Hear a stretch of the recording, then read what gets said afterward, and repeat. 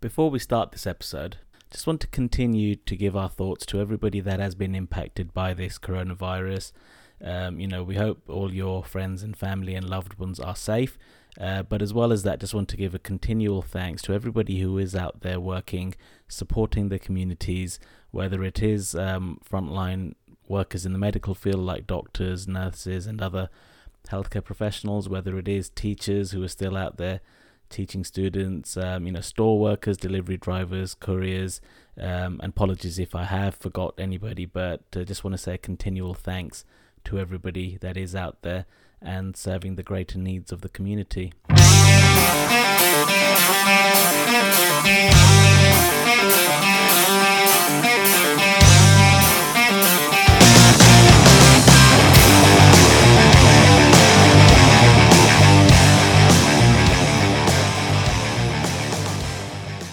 Ladies and gentlemen, boys and girls, and children of all ages, welcome to episode 19 of the Fumble Recovery Fantasy Football Podcast, where we're going to be breaking down the rookie draft in a league that the four of us are in.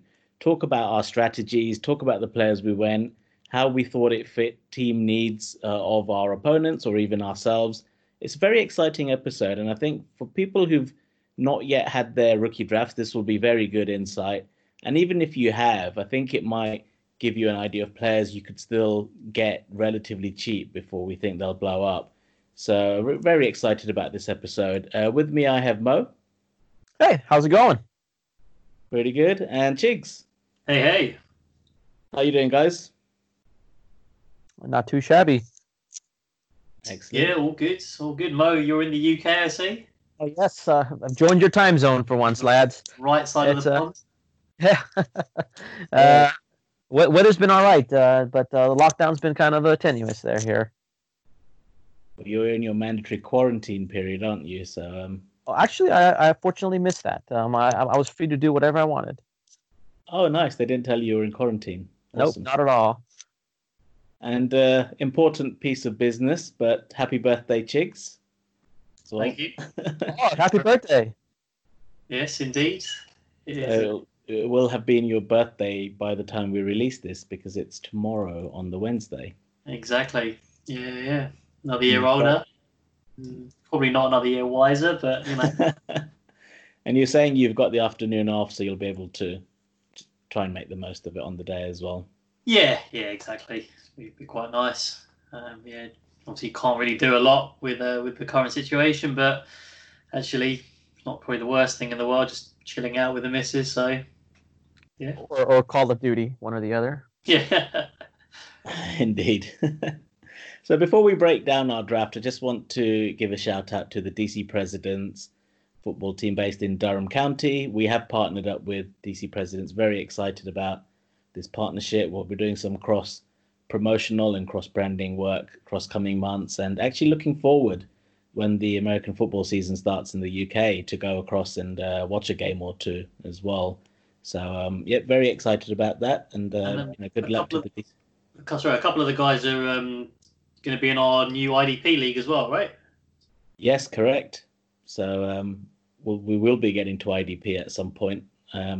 It's a new world for me, so I'm going to need to lean on some experts to give some tips as to how to attack an IDP Dynasty League. So maybe we can have a fumble recovery versus DC Presidents challenge in the IDP League. We'll have to have a little think about that. I think that sounds like a plan. Okay, so first up then, look at round one. Pick one, it's almost the most straightforward pick. I know the guy who had the first pick was looking to try and accumulate a little bit more draft capital, tried to maybe get a trade to move down, but in the end, couldn't find a trade partner or something he was happy with, and Joe Burrow was the first pick. I think it was a straightforward and a necessary pick. The other quarterbacks that he has are Teddy Bridgewater, Phillip Rivers, and Jameis Winston. So I think with Burrow, who should be a multi-year starter, just fills a big need in the Superflex leagues. Any thoughts around that, Chigs? I think you nailed it spot on. We've already said it on previous episodes, but Burrow going into the draft was the clear 101 with a bullet, and given his team needs as well with his quarterback situation, I think that's perfect. Great pick for him. Which adds, adds that longer term starter. You don't think Philip Rivers has got too much longer left. He's obviously going to hope that Teddy Bridgewater can kind of deliver in Carolina and make that job his own. And Jameis, if he lands somewhere, fair enough, but at the moment hasn't got a starting gig. So, yeah, decent pick there for Joe Burrow. Agreed. And pick number 2, the team there, Danny, needed QB and RB, and I'm sure he mulled over CEH, Jonathan Taylor, and Tua, but the pick was Tua. I think it's a very sensible move. I know sometimes these running backs particularly seem appealing because there can be instant hits, but in a super flex, I think Tua was the right move there. Any thoughts on that, Mo? Do you think he should have done something different? Nope, I agree. You have to go with Tua here. If anything, maybe try to accumulate some picks. Just dropping back, just trading back on possibly couple first maybe. But yeah, no, I mean at this point, I believe the owner did try trading back here and there, but couldn't really pull off any deal. So he just ended up with going with the best available player on the board, which would be Tua in a super flex. Yep, and then it gets down to me and Chigs. So Chigs was pick 3, I was pick 4.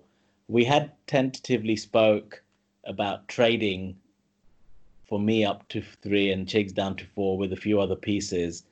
I think ultimately it was having to give up the pick 6 for the pick 9, and then also I think a third for a 4th that just made me think I'm not going to do it. Now the interesting thing was it was a bit of a game theory going on here because we're both trying to second guess who each other's going to take. Now I said to Chigs after the pick that my preference was actually Jonathan Taylor.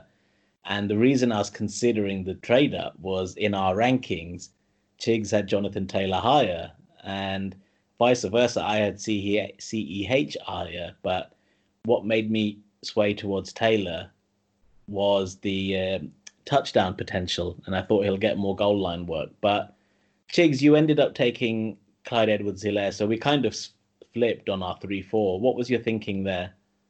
Yeah, so the reason I was trying to trade back from 3 to 4 was I was hoping you would take if you took Jonathan Taylor at 3, I'd have taken CEH at 4. Made my job very easy. If you had taken CEH at 3, I was actually going to take J.K. Dobbins at 4 because I know Sid in 5 wanted him. So I was hoping if I took Dobbins at 4. He would take Herbert at 5, and then I'll pick up Taylor at 6, and then end up with Dobbins and Taylor. So I was trying to, that's why I was trying to move up to 6, whilst just giving up a little bit of edge from 3 to 4. But ultimately, obviously, the trade didn't come off. And then for me, the reason I actually ended up going with CEH was purely because the Chiefs running backs, for me, obviously, love Jamal Charles historically. And I can just kind of see him having similar sort of impact there. So it was more a little bit of a homer pick. I think him and Taylor, you can split them by a hair. I think we've talked about it before. So it was just a little bit of I want to root for the Chiefs a little bit and watch CEH. So it's the only reason I kind of went there. Yeah, and I went into the draft all along saying I wanted 3 RBs with my 3 firsts. I did eventually. I had 4 and traded 1 away, but that was the strategy, to be honest, all along. So you took CEH at 3. I took Jonathan Taylor at 4. I think the quickest pick of the whole draft, it must have been less than 5 seconds, was Sid taking J.K. Dobbins. Didn't even consider Herbert or Lamb or Judy. It was...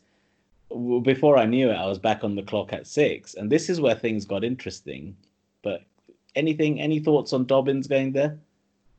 I think it's spot on. He's already got Lamar Jackson. I think he's set at quarterback. It's a little bit of a sketchy situation. I think his second and third, he's obviously got Drew Brees as well, but I think longer term it might be a little bit dicey. But obviously with Lamar Jackson in there is his clear QB1. Probably the need for Herbert wasn't really there. So adding J.K. Dobbins in there, potentially, this guy could be, an RB1 for years to come. So yeah, I really like the pick. As I said, I would have taken him potentially at 4 myself. Potentially at 4 myself if I traded back. The owner being a Ravens fan too, it was a no-brainer for him. Yeah, that's just so lethal in the future, isn't it? Having Lamar and Dobbins is just so many fantasy points I can see those two putting up on a weekly basis. So smart pick. I was a little gutted by that because I did want Dobbins, and I was kind of hoping Sid would go down the Swift or Herbert route. But say la vie, I was on the clock at 6, and this is where things got interesting because I wanted Swift all along. However, Cash, who's a former guest at 7, wanted this pick because, and he made it clear that he wanted Lamb and Judy. But as you all know who play fantasy, there's always a bit of cat and mouse and fibbing that goes on within these trade talks sometimes. And I was really concerned about losing out on Swift. So we did talk about Daniel Jones for the pick at the time for the 106. And I was tempted because I do kind of need QB, but with Mahomes, it's not a desperate need. And I just couldn't trust that he would not take Swift. As much as he said he wanted Lamb and Judy, I just wasn't sure. And we talked about a few things where I wanted a bit more value. Couldn't really agree on it. So I thought, no, I don't want to miss out on Swift. I wanted at least, 2 of the 4 big running backs. And that's what I did. I went Swift. But that's when I proposed to Cash, who I said, look, I've now got the 8th pick. If you still want Judy and Lamb, then I'll outright trade you the 108 for Daniel Jones. Because that way, I've guaranteed I've got DeAndre Swift. Any concerns I had about you taking him goes. If you want to do your Jerry Jones thing and take Judy and Lamb, you now can. And, what you were proposing before, I'll take. And it wasn't actually much hesitation. So we traded. I traded away my 108. Cash took that. He then had the 7 and 8 and took Lamb and Judy. So ended up that I got Swift, one of the guys I wanted. And then I got a QB with, I thought, pretty good value at 108. But Mo, what are your thoughts on all of those transactions that happened and the picks that followed? I think they made perfect sense for you. I was not a fan of Cash, the individual taking CeeDee Lamb and Judy there back to back. I mean, if I think you're going to see at least 2 to 3 years for them to develop.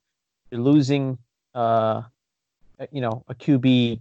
You're giving up a mid first round, which that's fair. I'm not I'm fine with that. I was just surprised for me to acquire 2 wide receivers. Granted, they are probably the best 2 receivers coming out of the draft. But again, I was, as I mentioned earlier in some of the other earlier episodes of the podcast, just not a big fan of where they've landed. And I mean, they will get their looks in the long run, but I mean, they have tons of other offensive, players beside them that will take a lot of those touches and targets away from them. So I'm not a fan of taking both. I mean, I would have taken one, and if I was going to trade up here, I probably would have gone for maybe a Cam Akers or a Herbert type of draft pick. I wouldn't have gone for another wide receiver. I mean, that's my take on it. I mean, because I honestly, again, you can have the best talent in the world, but if you don't get those looks, I mean, if you don't get those targets, I think that can sometimes, have a negative impact on, the player's psyche to an extent.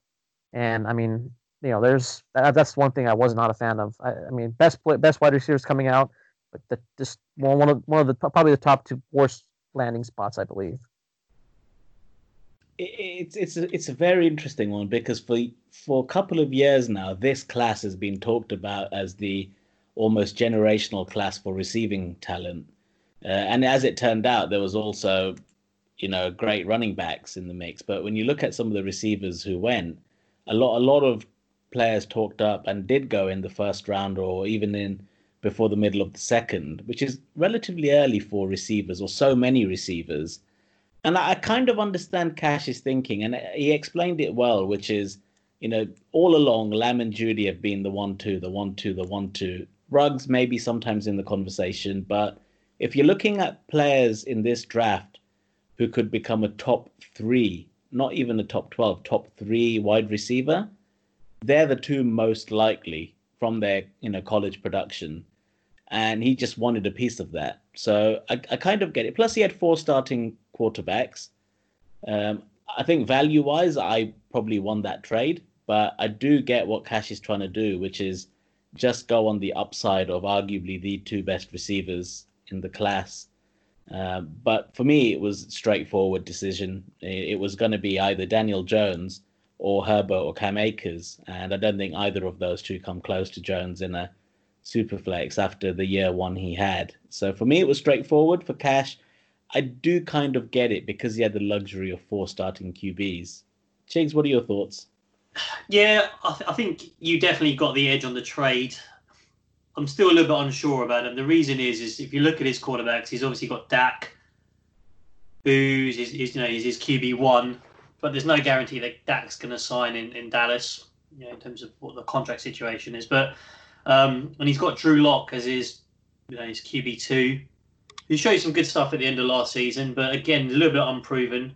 It remains to be seen. Can he carry that on in the year 2? And then basically his backup quarterback now is Jarrett Stidham. So he didn't show enough last year to sort of say this guy is the longer term answer. And he's given up Daniel Jones, who the Giants took, was it 6th or even 4th overall last year? 4th, I believe. Maybe 4th, yeah. So they've invested draft capital in this guy, and he looked all right. He's a guy that you think you can develop into a solid quarterback. So I think you've done very well to get that. To be fair, I mean, obviously I love CeeDee Lamb, I love Jerry Jeudy, so getting both of those guys, I don't think it's a position of need for him. That's the problem. For me, if I was him, I'd have traded back from his pick 7 and moved back to try and pick up Cam Akers or Keyshawn Vaughn and picked up draft capital in the process, because he hasn't got any depth at running back, and that's his issue. So maybe you can trade some of his wide receivers to get that, but he's basically Leonard Fournette and Kareem Hunt are his 2 running backs. But he's arguably got the best receivers in our whole league now, right? Yeah, he has. And the good thing is, you can obviously the flexibility of playing any positions, but I would still like to have a little bit more running back depth there. So I think he would probably now be looking to sort of move some of his pieces, maybe move 2 wide receivers to try and get a top tier running back, maybe. Yeah, and what I would like to call out, and this is more for listeners, playing in their own dynasty leagues, it's not uncommon. There will be other managers who want and love Lamb and Jeudy and just want to look at their roster and see those 2 receivers. So if you're in a position like I was, and if you're able to get a quarterback, a start-worthy quarterback, I think it's worth doing, because your alternative is taking a punt on Justin Herbert, who may turn out to be great, but he's not starting immediately, you don't think. So if you can get a starter like Daniel Jones, and I don't think that would happen very often, but it just shows that if you've got a manager desperate for that Jeudy and Lamb, and I've seen it a lot on other Facebook groups and Twitter posts and stuff, where people are over the moon that they managed to trade and get those 2, just as Cash was, you can actually cash in on that, no pun intended. You can get a decent haul for your pick to trade away to the guy who wants Lamb and Jeudy on their roster. Okay, so then next up, Chigs, it was you. I think for you, this ended up being a no-brainer. I thought you may go Cam Akers personally at the 9, but you went for Justin Herbert. Yeah, I just couldn't pass up on the value. Pre-draft, when I was doing my draft board, I thought Herbert would fall to me here if he didn't go at 5. So I kind of had it in my mind that if Herbert was sitting there at 9, unless someone made me like a massive offer to move up to get him, I was going to take him and then immediately try and look for trade partners. There's a few guys in our league that need a quarterback. And that's actually what I ended up doing. The only thing is, what I did deviate from slightly was I actually ended up moving him pretty much straight away. As I picked him, I think I pretty much traded him away immediately. And the reason for that was, so basically I got Justin Herbert at 109, traded him to Chris, who had the 201, and I got the 201 from him plus Darius Geis. Yeah. Well, and 203 and Well, yeah. So I moved back from 203 to 204. okay, that was it. So Yeah. we switched 203 and 204. So that was wasn't really much of a muchness, but yeah, the thing for me was obviously going into the draft. I needed depth, so my starting roster I think is pretty strong. I've got three very good quarterbacks in Jared Goff, Kyler Murray, and Aaron Rodgers. So I didn't really need Justin Herbert or the youth of him there. So my aim was to try and just accumulate depth because that's what really hurt me last year. So getting into 201 meant I could then target one of my guy at wide receiver in that sort of next tier down, and I got Darius Geis, who if he pans out could be really good for me, but obviously the injury concerns are still there. But above all, it's good value. So I liked what you did. I think you could have squeezed a little bit more out, but you definitely didn't lose that trade. From a team need perspective. And, so the reason I took a little bit less value than if I'd waited towards the start of the season, I probably could have got more value for it. Was purely because at 203, I didn't think I was going to get my guy, which was Michael Pittman. I mean, I'll reveal it now, but I got Michael Pittman at the 201. I think the guy who had the 202 was going to take him ahead of me. And so that's why I kind of decided to just give up a little bit of value there, just so I can make sure I got him, because I kind of knew that Mo was going to take his two guys at 11 and 12. So you didn't think Mo would go for Pittman? No, I mean I think Mo was already nailed on for Ruggs and Rager. So the only wild card was at 110, which meant if you had taken Pittman at 10, then I could have got Cam Akers at the 201. So either way, it would have been good for me. Yeah, it was one of those trades that just benefited everyone involved. I think it was a good trade by everyone. I said that on our group chat at the time as well. So 110 was a position I was actually trying to trade up to, and fairly aggressively. I offered 2 seconds and a third, but ultimately the guy who owned it, which was Kirsch, wanted one of the receivers that was Pittman, Jefferson, or Higgins, or Rager, I should say. And when he looked at the 206, he just didn't think any of them would fall. So as much as I tried, I couldn't make that move. And ultimately, it was Danny who moved up from the 202 to 110 to take the homer pick, but also last of the running backs in Cam Akers, last of the first tier of running backs, you could argue, in Cam Akers. And, admittedly, I was trying to trade up to get the same player. I wasn't eyeing receiver at this pick. I wanted to try and get 3 running backs as I targeted all along. That trade was made. I then tried with Mo as well. And, Mo, I think you were concerned that the 206 was too late to get the player you wanted. So I think that was a concern that many players had. So I had to let it be. And then, Mo, you went Ruggs and Rager. Was there much doubt there? Did you think twice about any of those picks? I think at this position, if Akers fell, I was definitely taking Akers as one of my picks, and then I would have been torn between Ruggs and Rager, and also I did throw Jefferson in the mix, just for little debate, little controversy. I was like, all right, I like Jefferson. I love the landing spot, and at the end though, I think I just had to go with just my gut instinct. And I mean, these two are probably more boom or bust type of players. That's the only one thing I didn't like. So I was thinking of getting one of them and maybe go with Jefferson, a little bit more of a safe pick when it comes to that position where he's landed. But at the end, I think just the pure talent. I mean, I think Ruggs is watching tape on him. I think he's amazing. And I think he's just been overshadowed by just other talent on that Alabama team. And Rager, I mean, as Chigs mentioned multiple times, he was making the plays he was making with no QB. So I think this talent, the upside to both these players is amazing. And I personally, I think honestly in this draft, just because of landing spots, I probably would have ranked. I mean, even if I had the 5th or 6th pick, 7th pick here in the draft, I would have traded back. And I probably wouldn't have gone for Lamb and Judy just because I think it's at least in my opinion for those two players to develop where they are, I think it's going to be a minimum at least a 2 to 3 year wait period for them to get that prime, that wide receiver one type of points that you want from a receiver that you draft in the first round. And I think Ruggs and Rager both have that opportunity right out the door to achieve that level. So, I mean, again, I think I'm not going to first year wide receivers. I'm not going to count much for them. I'm hoping second year they're going to be putting up some points next year.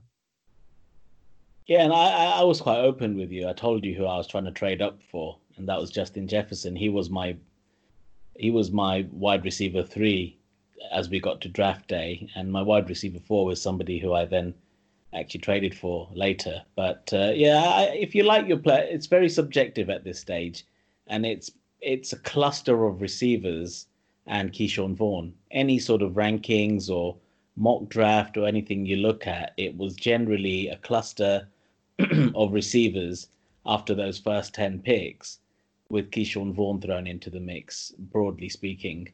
So that's where we got to. Then it was on first pick of the second, and again I tried to make a move because Justin Jefferson was still on the board, and Chiggs wasn't interested. He just wanted his guy. So as you alluded to earlier, you took Michael Pittman. Why was he your guy here and not, say, Jefferson, Higgins, or Mims? So obviously in my rankings, I think I had Higgins highest of the guys in this range. But just going back and watching more tape, I really like Michael Pittman's game. He shot up my draft board quite a bit. And like Mo was just talking about, I think the opportunity is there for him to start delivering in year one. So, given the makeup of my team, I think I can contend for the ship this year. And I think the other wide receivers, potentially maybe longer term, maybe have a little bit more upside, but I just don't think Jefferson going to have the same sort of passing volume that he's going to need to sustain those kind of numbers in Minnesota.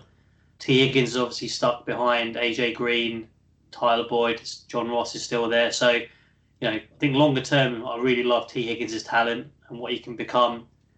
But I just don't think there's anyone in Indianapolis to really stand in Michael Pittman's way. So, with Phil Rivers there slinging the ball, you see what he's done with his receivers in San Diego or LA now. So hopefully Pittman can kind of be that guy. I actually, honestly, I think before even the NFL draft, Pittman was one of my sleepers. I was hoping to get him in the 2-7. I think that's a fantastic pick, honestly. I do have a question for you there, though. If Ruggs or Rager fell, would you take them? Would you take one of them over Pittman? I would have taken Rager for sure. So Rager was my number 3 receiver in this class, I think, behind Lamb and Judy. With Ruggs, I think I probably still would have gone for Pittman. Interesting. Yeah, and then the dream died for me. Justin Jefferson was taken by Kush eventually.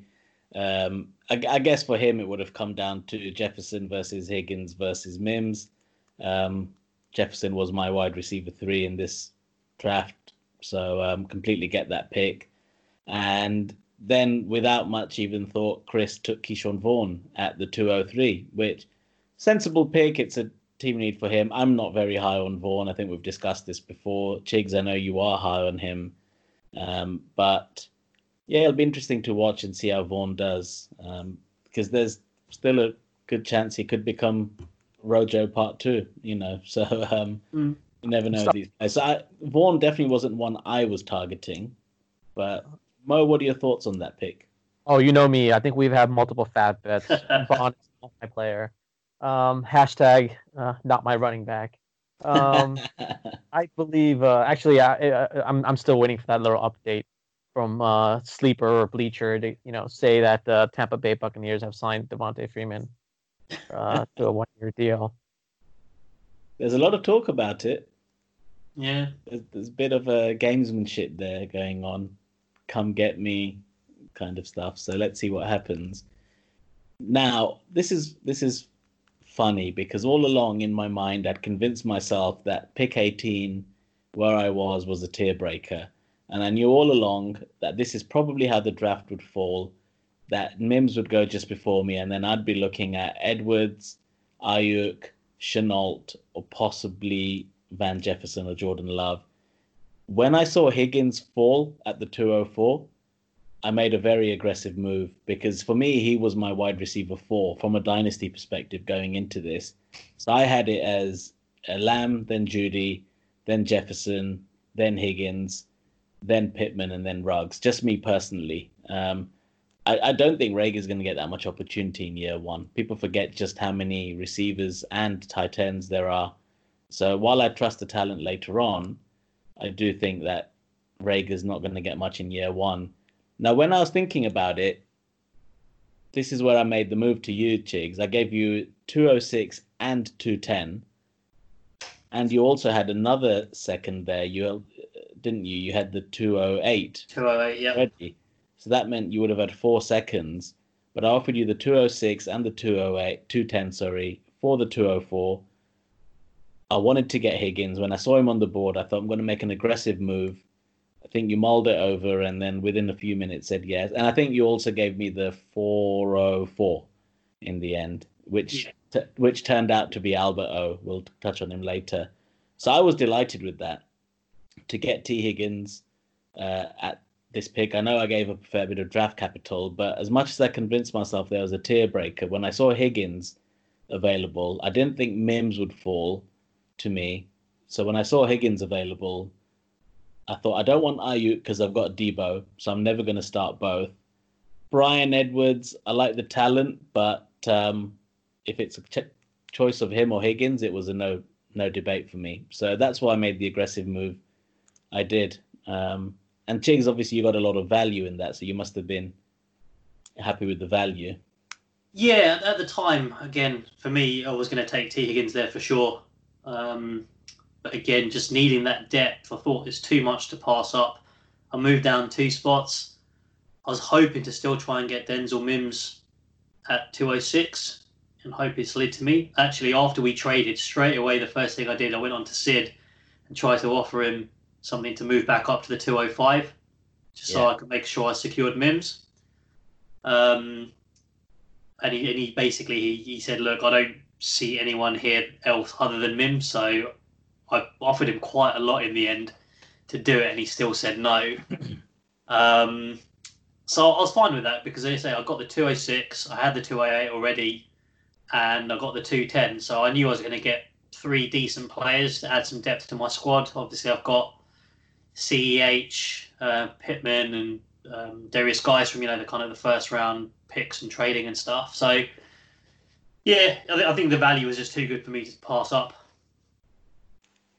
But there was a bit of disappointment for you, wasn't there? Yes, there was, which we'll come to in a bit. Which we'll come to. So you ended up taking Brandon Ayuk. Any so this is where you starting trying to you're trying to outthink your opponents in your league and a bit of game theory and stuff. And so Sid obviously took Denzel Mims at 205, pretty much the clear pick there. So then I had a choice there between Ayuk, Jordan Love, and Bryan Edwards was my basically looking at. So pre-draft, I went in thinking that 208, Jordan Love is nailed on for me. I already have Aaron Rodgers. I'm going to reach a little bit, get Jordan Love at 208, sorted. So then the other 3 picks I'll pick up, whoever I can. And Mo has the 207, and I know he loves Brandon Ayuk. I think he had him very highly rated on his rankings. So I thought, if I take Bryan Edwards here, Mo goes Ayuk, I get Jordan Love at 208. Or if I take Ayuk here, maybe he goes someone else at 207. Then I get Edwards at 8, and then I can pick up Jordan Love at 210. So this is where I was trying to be a little bit cute. Take Ayuk ahead of Mo, knowing that he already has Henry Ruggs he's just taken, so he's not going to take Bryan Edwards. And then he would slide to me. What I didn't bank on was Mo reaching up and taking Jordan Love at 207, which really annoyed me quite a lot. Oh, that was payback, sir. I think at this point, my pick after you there at the 2-7, I think I was surprised Ayuk fell this far. like I actually had a chance with them. Already wrote Ayuk off, and I was like, I'm probably gonna get someone like Chenault, which I would have been fine with. But once you took Ayuk, I was like, oh man. And then I think Jordan Love was always there. He was always in the back of my head, like I could always get him. But I was hoping to get him at the 212, which clearly was not going to happen with you there. And So, looking this at your is the thing. roster, So I I was was hoping. like, That's what I was hoping. You would take Chenault at the 2.7 and try and get Love at the 2.12. yep. Um, So Mo, Yeah. if Ayuk and Love were both available, who would you have taken? If Ayuk and Love were both available, based on my roster, I would have taken Ayuk. Based on Okay. my roster Yeah. and what I need as players. However, based on a value standpoint and trading and playing the dynasty, the long game, I would have taken Love. So I think at that spot I was always a 50-50. And I was basing it just solely based on the long-term value, being the patient enough to hold on to Love for a while, or just an immediate trade value upside I would get. Because I mean, once you took Ayuk, I was like, well, I know Chicks doesn't really want Ayuk. I can always get Ayuk plus something for Love, even if I don't care for Love at that very Well, moment. see, that's the thing. I wouldn't give you Ayuk plus something for Love. It'd have to be the other way around. Really? See, Yeah, okay, that's where. Okay, see, I think that's where we're gonna be at an impasse, and that's where I just have to be comfortable at that point. Where like, am I willing to hold on to this guy for a while? And I was, and because I think in this draft, there's only 3 QBs I really liked, and without any injury concerns, and just and where I think where the value of where they're falling. One was Burrow. I mean, he's the best coming out. I didn't care for Tua or Herbert because they're going too early, and I don't think it was worth for me to go up and get them. And I think Love, this again pre-draft NFL draft, Love. So Love was my second best QB on my board of where I could probably target him, where I get him. And I think I just really loved his what he had, and landing there in Green Bay I thought was the ideal position for him because he can sit back a couple of years. You know the history with the Green Bay Packers. They've only drafted quarterbacks. They've only traded up or drafted quarterbacks in the first round who are going to be the heir apparent of the current quarterback in play. And that was Favre, and that was with Rodgers, and this third time with Love. And that's what the GM's history has been, and that's what he does. So I liked him, and the fourth was actually someone I picked up in the fourth round. That was Eason. But those are the QBs where I thought I can get good solid value for. And the only thing was I willing enough to be patient enough to hold on to him. And then again, looking at my team, winning it last year, I don't have any dire needs. And I think in the long run, I think this is just going to be, an asset you've bought for cheap, and you're just hoping it, matures or to hopefully a decent price here in the next 2 years. Yeah, see, for me, like the reason I wanted Love, obviously the 208, was I wasn't willing to spend any earlier capital on him, but given that I've already got Aaron Rodgers on my team, it would have been the perfect kind of sort of if he goes injured or if he ends up leaving, he loves that next guy in line, so it just kind of secures that backfield. But Yep. For me, he's going to be taking up a roster spot on my bench, which I can hold him, and I'm happy to do that. But at the same time, I'm hoping that Ayuk's going to come in, start contributing straight away. I know I've talked about it. I don't think the volume's going to be there in the Kyle Shanahan offense, but I've taken a shot at him, Pittman, and Edwards and Van Jefferson. So, I've got 4 receivers from this class that I really like all of them. Talent-wise, I think Ayuk's probably got the opportunity-wise is probably going to struggle a little bit. But if he pops off, then I can hopefully then end up moving him for something else down the line. I've always been a fan of Ayuk. His talent levels for me is up there, but landing spot. I mean, Debo and Kittle are going to be the first and second option in the passing game, and they're just a pure first run type of offense, and that's the only thing that was the only downside with Ayuk. Yeah. I trust the system. That's the thing. I do trust the system, and Kyle Shannon's got a creative way of getting points for his players. It's just whether they can all eat, as you say, ultimately. So then, Chigs, you did have next pick. Was it much thought here? Was it Brian Edwards easily? It was always going to be Brian. I actually wanted Brian Edwards at 206, but I knew that Mo wouldn't take him at 7. So I was hoping that he would slide back to me at 8, and he did. So as I say, if Mo had taken Chenault at 7, then I would have got Ayuk, Edwards, and Jordan Love, and I would have been over the moon with the draft. As it turns out, still got Ayuk and Edwards. Very happy with that. I think Brian Edwards' opportunity there is fantastic. I really like the talent as well. You guys are really putting your money where your mouth is, because you've got the Edwards versus Ruggs bet, and Chiggs has taken Edwards, Mo has taken Ruggs. So it's like a double whammy. I think I made a terrible decision of showing my hand of how I early on, where I think I have everything going with the Ruggs. I think they knew no chance I was going to take Edwards at 7. I did like Edwards prior to the draft, actually. I totally forgot. He was just one of those guys that kind of, I really liked him. Thought he'll be a sleeper later in the rounds. But, I mean, everyone was quite bullish on him. Guess you guys are too smart on some of these wide receivers. But yeah, no, that's a great pick. I think that was a given. Him, personally, me there, just because I had Ruggs, I would have gone with Chenault. I think he's going to be an interesting player. I think Ruggs and Edwards are going to be the 1 and 2 for the future there, with the Raiders. Yeah, and Chenault was actually the next pick taken. I don't hate it. Chenault just worries me because of the injuries he had last season. As I think you said, he got injured at the draft as well. Before that, he was touted to be a round 1 player, and way too early mocks were even mocking him. I think he was at Colorado and mocking him to the Broncos at pick 15. So obviously had a lot of high upside going into the draft, but I think those injuries and stuff, even from a fantasy perspective. Plus he's at the Jags, who still you'd think are a bit of a run-first team. They're a team in transition as well. But it's a sensible pick here. I think for Ben, it was his first pick of the draft. He had traded away his first.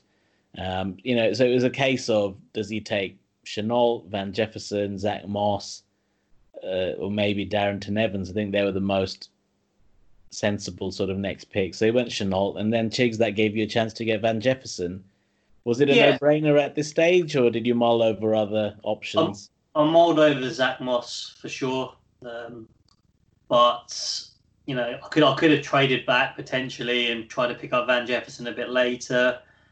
But to be honest, I've got my guys, added the depth that I needed, and I've already talked about it before, and I know you love him as well. But I think Van Jefferson is one of the best route runners in the class, and I can see an opportunity for him. Maybe not this year in LA, but I'm hoping he can kind of carve out that sort of slot role over there.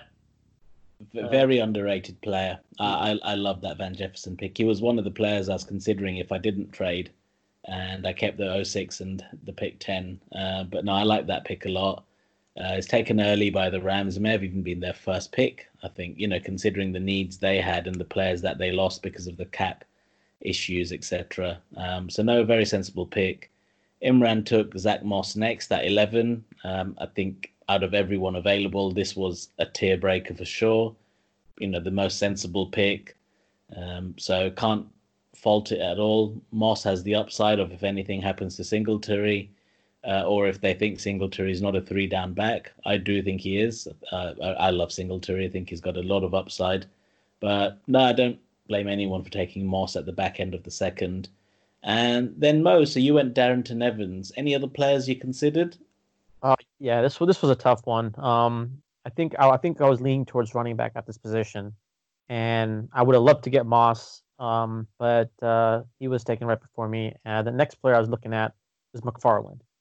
I think I touted both McFarland and Evans quite high. Just the running styles, I just love the way they run. I just think Evans ended up in a more favorable spot. I mean, he is essentially the backup there in a run-heavy offense. Anything happens to Henry, he's going to get his points. I think he's an amazing runner from good old App State, North Carolina. He's just watching some of the highlights. I mean, you just watch him run. He's got some skills. AJ Dillon was a thought here as well, just because I have Aaron Jones. But I think I think the upside. I'm just again, this was going back, just watching some of the highlights. I think I've rated Evans and McFarland up there, probably I would say equal 1 and 2, and then AJ Dillon below them, below both of them. So I wasn't really looking at AJ Dillon.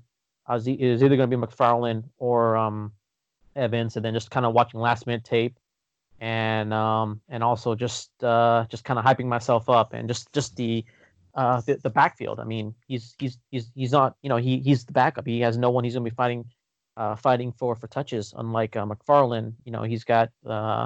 He's got Connor, he's got your boy Smell, and he's also got Samuels. So that's why I kind of just because again, opportunity wise, I think I had to go towards Evans. Okay, so that rounds off the second round in terms of the top 24. We did have 3 picks, almost like compensatory picks here. 213 was for the winner of the toilet bowl. 214 goes to the winner of a survivor pool that we run in the league. And 215 is something we call the elimination pool, which is where every week the lowest score gets eliminated and the rest of the players continue until there's one winner. So at the 213, Sid, who was otherwise the pick 5, took Jalen Hurts in a Superflex league. I think that's a sensible pick after the top 3 have gone and Jordan Love. Can't really blame him for taking Jalen Hurts. Next up was Danny, who was the winner of the Survivor Pool, and he took Cole Kmet. Again, tight end premium league, first tight end off the board, first tight end drafted. Chicago invested their first pick of the draft as well. So I do like that pick of Cole Kmet at pick 26. And finally, it was Chris, who was otherwise pick 10, and he took KJ Hamler. So I think KJ Hamler is just an upside player, a lot of speed, and if they can find a way to use him like some previous coaches have with the likes of, dare I say, Tyreek Hill, or even other good speedsters like Ted Ginn, for example, could carve out a career. So I think that was just the upside move, and knowing that he wouldn't have fallen to him otherwise. So I guess I can understand why Chris took him. So those were the 3 picks before the third round. And Mo, you had first pick of the third here, and you took Adam Troutman. So I'm guessing he was your number 2 tight end then. It's actually my number 1 tight end. I thought, okay. Again, it just out of situation. I mean, Chicago has 10, 11 tight ends on their roster. They're not a team that's known for developing tight ends. I can't remember the last time they had a solid tight end. They actually traded up Greg Olsen because it didn't work for him, and that's how Carolina got him. So I have no faith in Chicago and tight ends. Let's put it that way. So plus, I think skill level wise and the landing spot for Troutman, I think Troutman, in my opinion, was the best receiving tight end in this draft. I think Cole Kmet was overall best tight end, both receiving and blocking. But Troutman is the best clear receiving tight end in the league, and he's in an ideal offensive scheme there with the Saints. They're renowned for developing tight ends in that offensive system. Granted, you kind of hope Brees has a couple more years with him in him, continue playing. But if you watch some of the highlights in Dayton, he almost kind of reminds you of a Kittle. He's nowhere near as great as Kittle when it comes to blocking. But some of those receiving and some of those, yards after the catch, he's got a little toughness in him that that he just one of those. He just has a knack of just catching the ball and just making things go. And I believe he's the first player to be drafted by Dayton. I mean, they're not known for bringing out pro level athletes that are tutored upon being drafted, but Adam Troutman was essentially their whole offense last year. And I think again, it's based on the player skill level and where he landed. I think Cook, this is last year of his contract. He's going to be learning behind Cook, and I think he's got some great teachers there, coaches there, to kind of hopefully develop into a solid tight end there. Yeah, and this is where I like the pick in the Superflex. I hear what you're saying. Once Jared Cook retires or moves on, he could have a path to targets. The player I really wanted here is I was trying to trade up. For as soon as you took Troutman, I was trying to trade with Kush at the second pick, but Kush wanted his guy. Ben could pick before I could trade. And then I tried quite aggressively to move up 2 spots to fourth, but I'll talk that one through. So Kush took Antonio Gibson. I think after much deliberation, he wasn't sure on trading down a few spots. He just wanted his guy here. Took Antonio Gibson. Bit of a gadget player, but it'll be interesting. I think the coaching staff at Washington love him and see if he can carve out a role there, either as a receiver or a running back or whatever it might be, but multi-talented player. Next was Chase Claypool, Ben. I mean, in the third round, what would otherwise be the middle of the third, very sensible pick, very high draft capital as well. He went in the second round, I believe, Chase Claypool. So he was the Steelers' first pick, if I'm not mistaken, as well, having traded their first to get Minkah Fitzpatrick.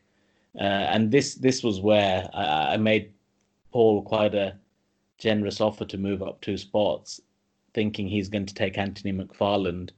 Because at this stage, I wanted to do what I could to get McFarland. I offered him the 306 and the 406 to move up to the 304. And initially he said, no, I want my guy. And he sort of gave his game away when he said he really likes A.J. Dillon. So breathed a little bit of sigh of relief here. And then Paul came back to me and said, okay, go on then. I'll do the trade. But by then I was confident that he didn't want McFarland. I didn't realize in the background, Chigs, you're trying to convince him to take McFarland. And that's why I was being he asked me who should he take there. And I said, for me, it's got to be Anthony McFarland. Because he said, obviously, you're trying to trade up. And I thought you were trading up to get Devin Duvernay, if I'm honest. Okay. But I said, look, if you trade back, that's fine. But for me, it's Duvernay and McFarland are your 2 picks here. So it's one of those guys. I personally am not A.J. Dillon's biggest fan. I know Paul was quite high on him, so he took his guy. So, you can't really argue with that. No, and I think by then he may have figured that I'm not going to take Dillon, so he would have dropped to him at the pick two picks later. Then I tried quite aggressively to trade with Sid.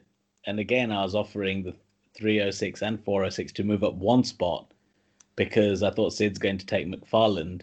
But he said to me he's not interested because the only guy he wants was Duvernay, taking another Ravens player after taking J.K. Dobbins earlier. This theme continues. But so for me, it was a brilliant result because the player that I was willing to trade up for quite aggressively to 2, then 4, and then 5 fell to me at 6, and that's Anthony McFarland. So middle to end of the third, as this pick is, love the value there. Steelers seemed to do a good job with running backs, and I couldn't really believe that he fell to me. Yeah. So it was a no-brainer. Didn't take me more than 20 seconds to even make the pick. I knew who I wanted and who I was trying to trade up for. So yeah. I was actually going to trade. I was actually going to pick him at the 301. Like I told you, I was thinking of picking him there at the 212. It's just I think it was a need for me. I don't have any tight ends except for Hunter Henry, and I needed some depth at that position. And if not, I would have taken McFarland. I think that's a solid pick. Yeah, I mean, I had him ranked, obviously just after the draft, I had him ranked as my 22nd overall player, right? So back end of the second. So to get him in the almost late third, right, given we had 3 picks, 213, 14, and 15, that's incredible value. But, I think talent-wise, this guy's actually, he's got the talent. If he can get that job, I think we've talked about it, that Steelers running backs always produce. So that's going to be if you can beat out the other guys. Yeah, and then we'll breeze to some of the rest of the picks. But Cash went Devin Asiasi. I like the pick. I actually tried to trade up here and give 2 of my 4ths to move up here to get Asiasi because I thought I think of all the tight ends that New England drafted, I think in the end it was 3. He's the one I see with the most upside from a fantasy perspective, but Cash didn't really want to trade down, so I thought fair enough. Asiasi was the pick. Paul then had another pick here and took Lynn Bowden Jr. Fairly sensible pick. Another sort of gadget type player, and if anything was to happen to Josh Jacobs, you'd think we'll get a lot of opportunity there. May even be used sparingly as a receiver in the slot or something. So Lynn Bowden Jr. Back onto Ben at 3-9. Took Joshua Kelly. Again, Chargers are another team that have used unproven young talent at running back. And I know Melvin Gordon had draft capital, but the likes of Austin Eckler was a free agent. Justin Jackson didn't have very high draft capital. So like the opportunity here for Josh Kelly. I thought that was a good pick by Ben. Back onto Kush, who had another pick in the third. He took DJ Dallas. I like DJ Dallas a lot post-draft. I loved the position, but then once they took Carlos Hyde, I think that was a bit of a kicker to his value, particularly for year one, which is the position, the time when you expect running backs to get sort of opportunity, year one, latest year two. So it could pan out, but don't hate the pick here. I really like the next pick. And Mo, you were questioning who I was trading up for or who I was going to take, because I do like Antonio Gandy-Golden. Not only is he great off the field, he's bowled a perfect game. He can do a Rubik's Cube in under a minute. He can paint amazing pictures. Just what a hell of a guy, but very talented player out of Liberty, I believe, right? So I do like AGG. I'm excited to see what he can do in a very, very young Redskins team down there now. The thing is, he hasn't really got much competition ahead of him, right? So that's the key with him. I think the opportunity's there. If he sort of comes into camp and shows what he can do, other than Scary Terry, no one's really sort of shown enough to sort of secure that second wide receiver spot over there. So yeah, Steven Sims ended the season well, but otherwise, I like the pick there. And then Mo, being super flex, you turned into our resident QB whisperer and took Jacob Eason. I wanted deliberation Gandy here.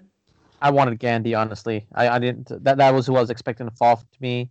I had no idea Imran was gonna grab him. I thought he had a couple other options he was gonna go towards, and I thought he was gonna address some of his needs at I think the tight end, and I was hoping he was gonna draft a tight end, and I was gonna get Gandy, and I would have been happy.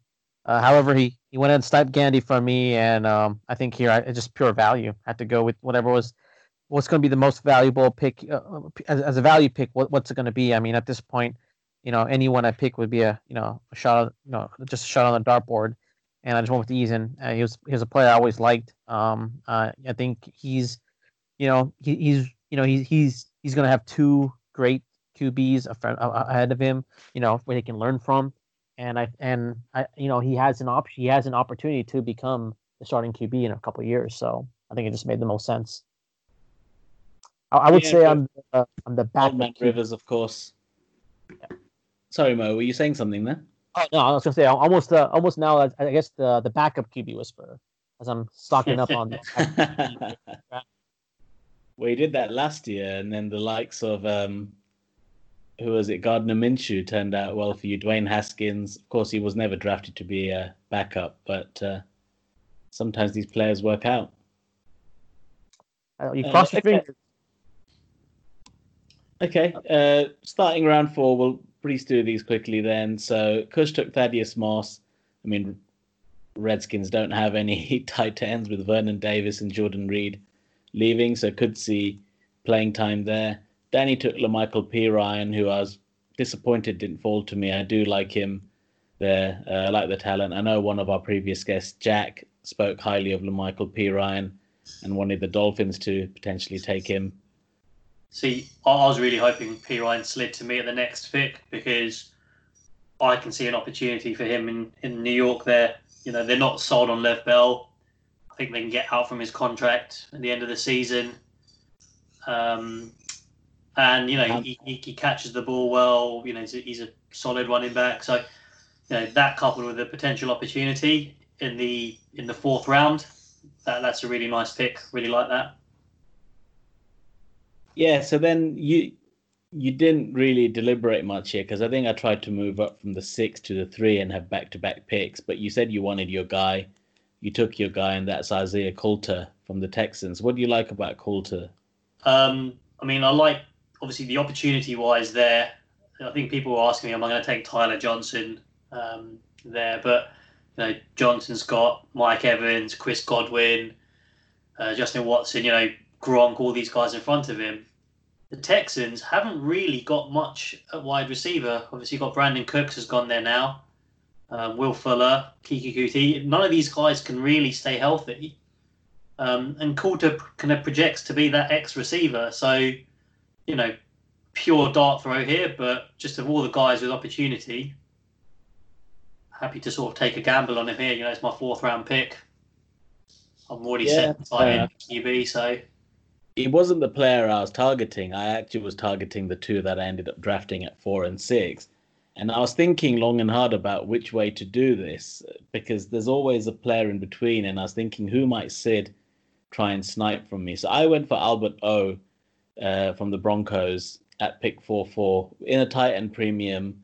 I just like the upside that he might present, especially coming from Missouri, where Drew Lock was his quarterback. As a freshman, he had 11 receiving touchdowns in only 29 receptions. 11. And then also as a sophomore, he had 6 touchdowns and 43 receptions. Then, of course, Drew Lock got drafted, became a pro, and the numbers went down a little bit last year as a junior. Still 6 touchdowns, but only the 26 receptions. So I like that reunion with Drew Lock. As a Broncos fan, I like the weapons that we've given Lock this year. So I do like Lock a lot as a fantasy QB. But yeah, I thought Albert O represents good value here. And in fact, I think the Imran later was messaged, said he was gutted it didn't fall to him. And, wanted him to take him at the 4-11 as it was. So no, I like Albert O. And then the other player I wanted was Eno Benjamin. So thankfully Sid didn't take him here. Sid actually ended up taking another Ravens player. So there's a few homer picks here. I took Albert O as a homer pick. Sid took James Prochet as a homer pick as well. Then it was back on me. So I ended up taking Eno Benjamin. Now, I know we spoke in a previous episode about Eno, and he could easily be a player that gets cut. He didn't have the draft capital. He's taken in the 7th. So while I appreciate all of that, I do like the upside that he brings. There wasn't really anybody else screaming at me here who I could take. I did consider Josiah DeGuara just because I think he could get a bit of opportunity at Green Bay, sorry.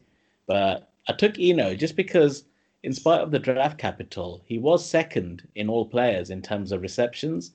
And while there's Chase Edmonds and, of course, Kenyon Drake, I like the skill set that Eno brings and just think that if not at the Cardinals, could carve out a role somewhere. So out of all the players drafted, he was 2nd with 42 receptions for 347 yards. Plus, he actually ran for over 1,000 yards last year, playing for Arizona State. So he's staying home. He's in Arizona again. I like the talent pre-draft. Surprising he fell so far in the actual draft. But for me, it was a quick no-brainer pick here. Next few picks then. So Cash paired Asiasi with Dalton Keene. Smart move there. I think the Patriots will be playing a bit more 12 personnel there. They don't have many proven receivers. N'Keal Harry, Sanu really haven't done it yet.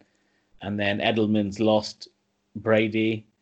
We had then Donovan Peoples-Jones, which was another homer pick by Byron as a Browns fan. And then Tyler Johnson. So, Mo, any thoughts on those picks? I know we went through a few quite quickly. I loved your Eno Benjamin. I thought Prochet was also a nice little sleeper. And Perrine. I actually thought about drafting Perrine there at the end of the 3rd. And yeah, but again, I think at this point you're at this stage of the draft, you're just they're all dartboard shots here, and you're just kind of hoping that 1 or 2 of them pan out. Hopefully, honestly, I don't put much weight on it in any of these players at this point. They're just kind of like here's my biggest hesitation because of no rookie mini camp, because of lack of camp prior to training camp, like these little mini workouts or camps that they just kind of hold, like wide receiver getting together, running back groups getting together, personnel getting together. I I can see a lot of these rookies here, drafted here towards the end of NFL drafts get cut and not make the roster just because they just, you have veterans who already know the system, already know it, what they need to be, what they need to do, and they're just far ahead of the curve, unfortunately.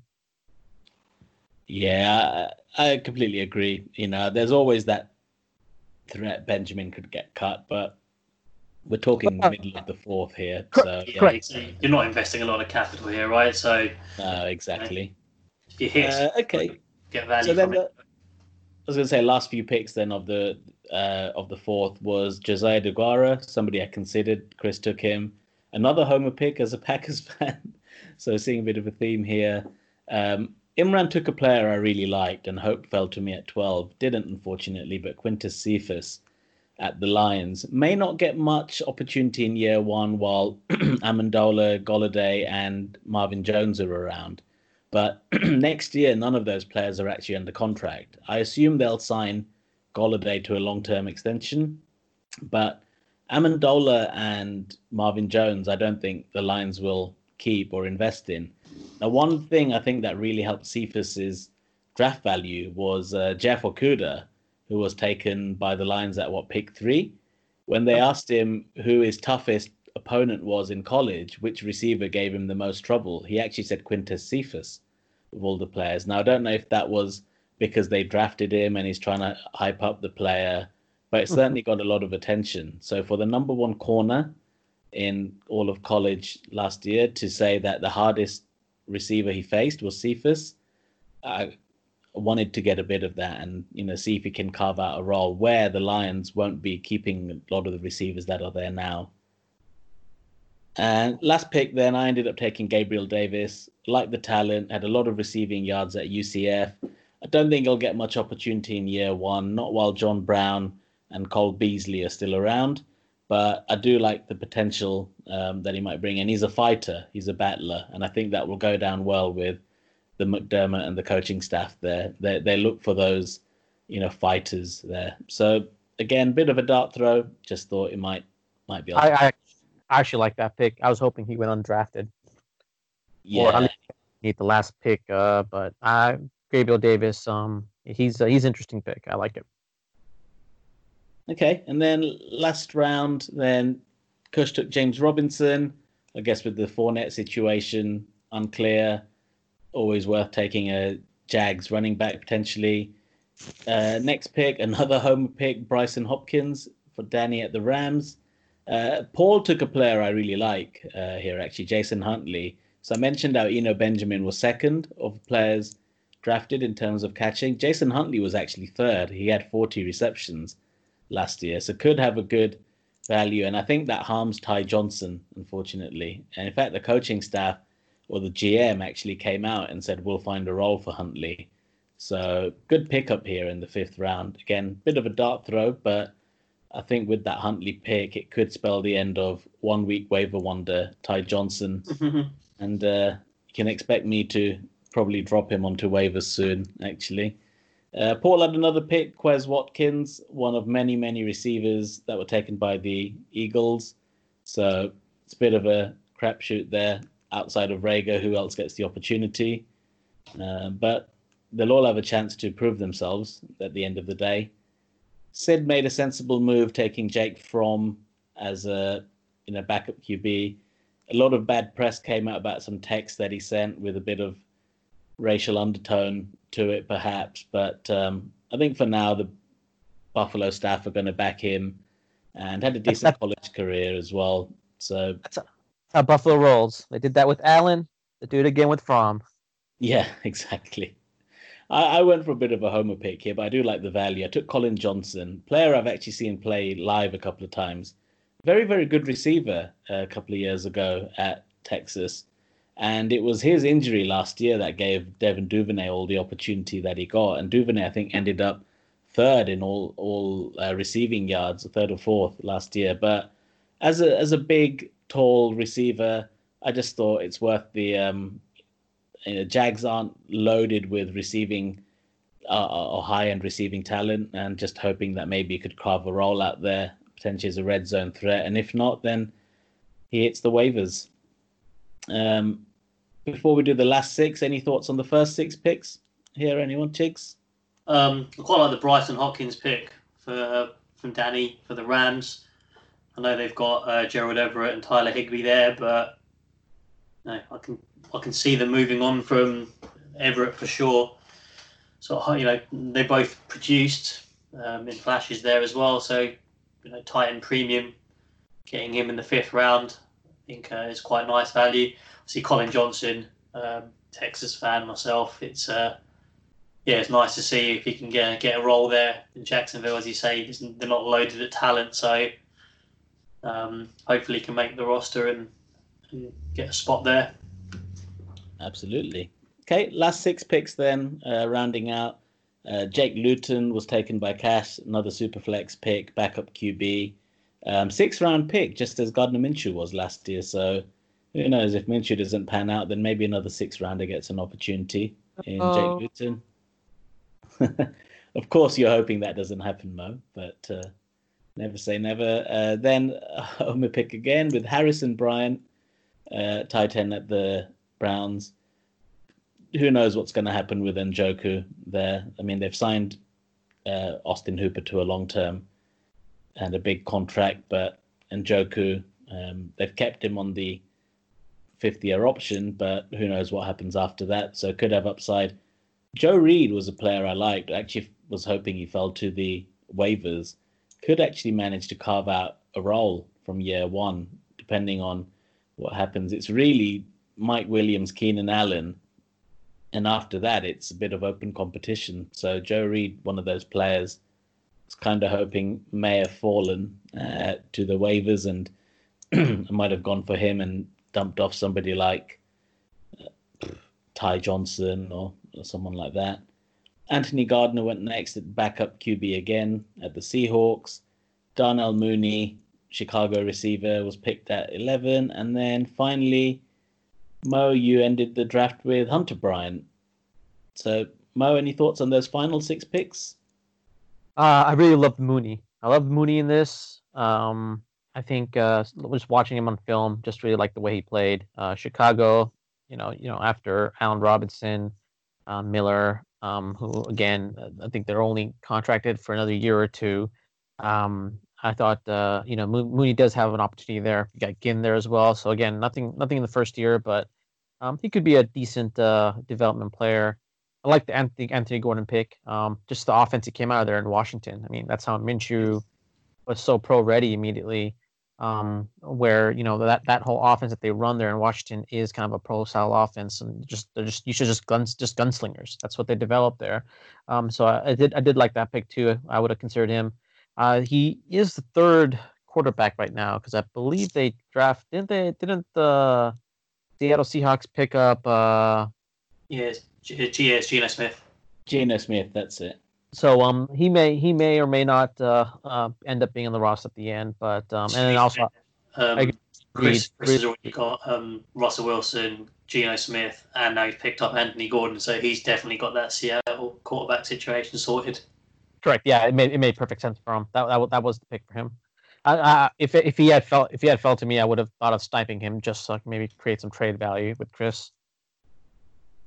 So Mo, this was your first rookie draft. Any lessons learned, do you think, that you'll take to next season? Or if you were to speak to somebody who's doing their first rookie draft, any advice you'd give? I think one thing I learned is kind of playing that whole game theory game with with other players in your league is key. Try not to show your hands when you're talking about trades with other people to just in case someone else comes in and snipes you or they want the same player and you don't get that trade. I think that played a bigger role than I thought it would. I always thought people would just kind of look at their roster, they have their rankings, and I didn't think I was surprised by the amount of trading that transpired during this draft, and I think it played a big role, especially when it came to the whole game theory and the cat and mouse game you play with these other managers. I thought it was pretty interesting. It's definitely entertaining to watch for sure. And then sometimes, like me, you make a move just to snipe another manager. So it's fun. It's all fun. Yeah, and dare I say, this is why I think Dynasty is the best form of fantasy football. Just because you have that strategic look, you have a lot more cat and mouse, a lot more of that game theory involved. So I just love all the permutations of playing in Dynasty fantasy football. Chigs, any lessons from this? Yeah, I think the key is just to go into the draft and be fluid. Like obviously have your guys that you want, and I think a few of the guys proved they're a bit willing to be aggressive and trade up to get their guys. I'm a full advocate of that. Like if you've got a guy that you really want, go get him. Give up what you need to trade up and make that move, because ultimately you want this guy on your team and you're going to be happy with that, and then that's cool. The other thing I'd say is go in with a plan, kind of know the areas of needs that you need, but as Mo said, you should always be looking at what other people are trying to do, what are their team needs, try and see where you can actually maybe trade back and still get your guy and just pick up a little bit of extra value. You should always be looking to try and trade even in the rookie draft, whether it's up or down, and get some more value. So yeah, just be fluid. Really happy with the way the draft went. It was fun. I think it was quite quick as well. I think we were done in a couple of days actually, weren't we? So yep. All that sort of months and months of prep and anticipation, and it just kind of flew by. Yeah, and I think the one thing that, because I'm really happy with the way my draft turned out, and I sort of built to this moment by doing a lot of trades before the draft, but I think the one thing that I went in doing that helped was looking at all of the other rosters and identifying the team needs, just so you can play your strategy out better. As I said, I did kind of need a QB, and I considered Herbert a few times, but I thought the only player who was there was a risk in the first round that might take him was Sid, and I would rather the RBs there anyway. I didn't think Cash was going to take him, so I was completely happy to not take him at 4 or 6. And then when I got to the 8, make that decision on whether it's one of the receivers, Herbert or Akers. As it transpired, I managed to get Daniel Jones. Not everyone may get that offer, but it was very key knowing your opponents and knowing what their needs are when you're planning and plotting and considering, even if that means making an aggressive move as I did with you to move up to get T. Higgins. Don't be afraid to be the quote unquote value loser in a trade if it means you get the guy you really want. So certainly the advice I'd give. But that was a lot of fun. Feels like a little bit of a null period now until we have our next IDP startup draft in a few weeks. Just need to start doing some IDP research for sure. But this was fun as well, breaking down the draft. So thanks for joining, guys. But that's me signing out. Chigs. See you guys. And Mo. Giddy up.